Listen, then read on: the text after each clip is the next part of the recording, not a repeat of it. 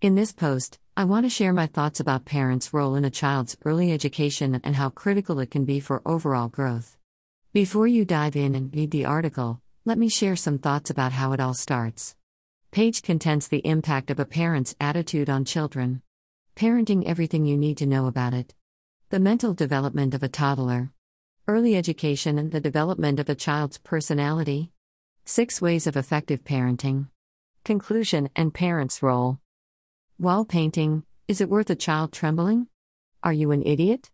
You should start acting mature, you have grown up to be older than a toddler, and this is not what you should be doing. The angry father, who just came frustrated from the office, took off all his stress at the 7-year-old child for spoiling a small part of the wall with a crayon. The father's shout left the child trembled, who ran towards his mother, who comforted him back to calmness. The words had a more significant impact than what the father would have anticipated. As you sow, so shall you reap.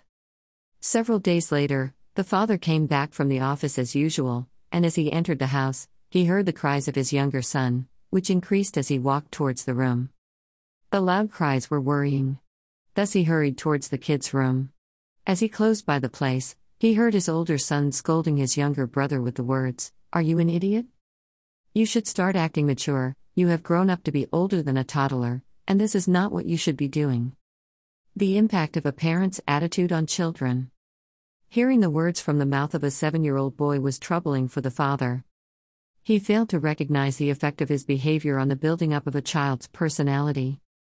A child has the most remarkable mental growth during his/her young age, and parenting creates a massive impact on their character development. Parenting, everything you need to know about it. According to research by the Pew Research Center, 45% of the parents were considered good parents by the community, while a large proportion was regarded as bad at parenting. But to understand what separates good parents from bad, we would need to know what parenting is. Parenting is also referred to as child-rearing, considers taking care of a child's social, economic, and behavioral needs from birth to adulthood. Parenting does not naturally require you to be a biological parent. Still, someone involved in the child's upbringing may include a single parent, adopted guardians, or elder brother and sisters. Researchers have spent their time filtering out reasons of child behaviors. After years of effort, they were able to figure out 4 distinct parenting styles that had vivid consequences on the children's reactionary actions. I have labeled a short description of each of them below. Authoritative parenting. Researchers have regarded it as just the style parents should follow. The style considers a moderate response to children's demands and wishes. At the same time, a considerate involvement in their life is another trait. It includes infrequent use of punishments and more of a friendly and forgiving environment. Autocratic parenting. This type of parenting involves a very rigid and strict behavior towards children, which often hinders their mental progress and causes distress in their decision-making ability. Autocratic parenting involves wide use of punishment whenever rules are broken or not fulfilled. There is a high set of targets listed for children, however, little measures are made to have effective and friendly communication. Permissive parenting. This type of parenting is practiced widely amongst middle-class families compared to lower or blue-collar class. As the name indicates, permissive parenting involves a friendly and cooperative environment amongst the family, where parents would usually lay out no or minimal expectations for their children to fulfill. In contrast, parents make sure to have productive communication with the children whenever needed. Children under permissive parents often possess good decision-making skills and have commendable communication power, however, they sometimes lack self-reliance and accept the mistake. Uninvolved parenting. Researchers have labeled the parenting style as quit it immediately. One of the main reasons is the parents' ignorance and negligence towards children. Neglectful parenting includes little or no set of parents' demands, which are countered by no attention towards responsiveness to children's needs.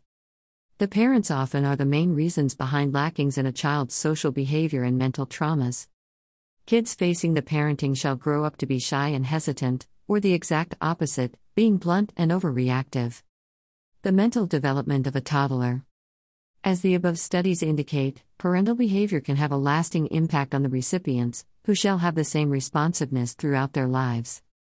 There is another thing that plays a vital role in the development of a child's personality. Early education has enormous importance in a child's upbringing, and the environment at the learning place determines the learner's reactionary behaviors. According to recent analytics, it has been concluded that a child's brain has the maximum development as he or she reaches the age of 5. As per research, 90% or more of an adult's brain is formed before the kid climbs through early childhood education standards. Early education and the development of a child's personality. The research indicates that early education has immense importance in the development of a child's attitude. As it can be comprehended that most brain development occurs in previous years, a child must receive the highest quality of education in the first years, so he or she can carry a positive outlook towards life and face future challenges with an open mind, clear understanding. 6 ways of effective parenting. 1. Teach them life skills. One of the essential parenting abilities is to prepare your children for real-world problems. Learning life skills help them to deal with the demands and challenges of life effectively. According to research, life skills lead to happiness, better incomes, and a more productive individual than those who lack necessary life skills. A few essential life skills that parents should focus on their children are managing money, budgeting, interaction with people, and adaptability. Developing these life skills greatly enhance their traits. 2. Be a resilient parent. Greater than the way you see people is the way you treat them, and the way you treat them is what they become. Goethe, German. Children adopt the ways you treat them or treat others, whether it is wrongdoing or decency. There is a considerable impact of parents' behavior on children. A recent study proved that kids copy their parents' actions, so it's essential to model the behavior you want your child to exhibit. It is better to teach them in being resilient, humble, and lovable with others. This would let their personality shine. 3. Reward or punishment. Rewards and punishment should be a core part of effective parenting. Rewarding your kids on achievements encourages them to do better the next time, while punishing or forbidding them stops them from doing that wrong actions or activities. Rewarding your children doesn't only boost your child's good behaviors but also improve and strengthen your child's relationship. The best rewards are not material rewards such as toys or gaming station. Social bonuses such as hugging or kissing them or simply praising them for their efforts are more potent than the material rewards. Start with praising them, and you will be amazed by the outcomes. 4. Stop yelling today.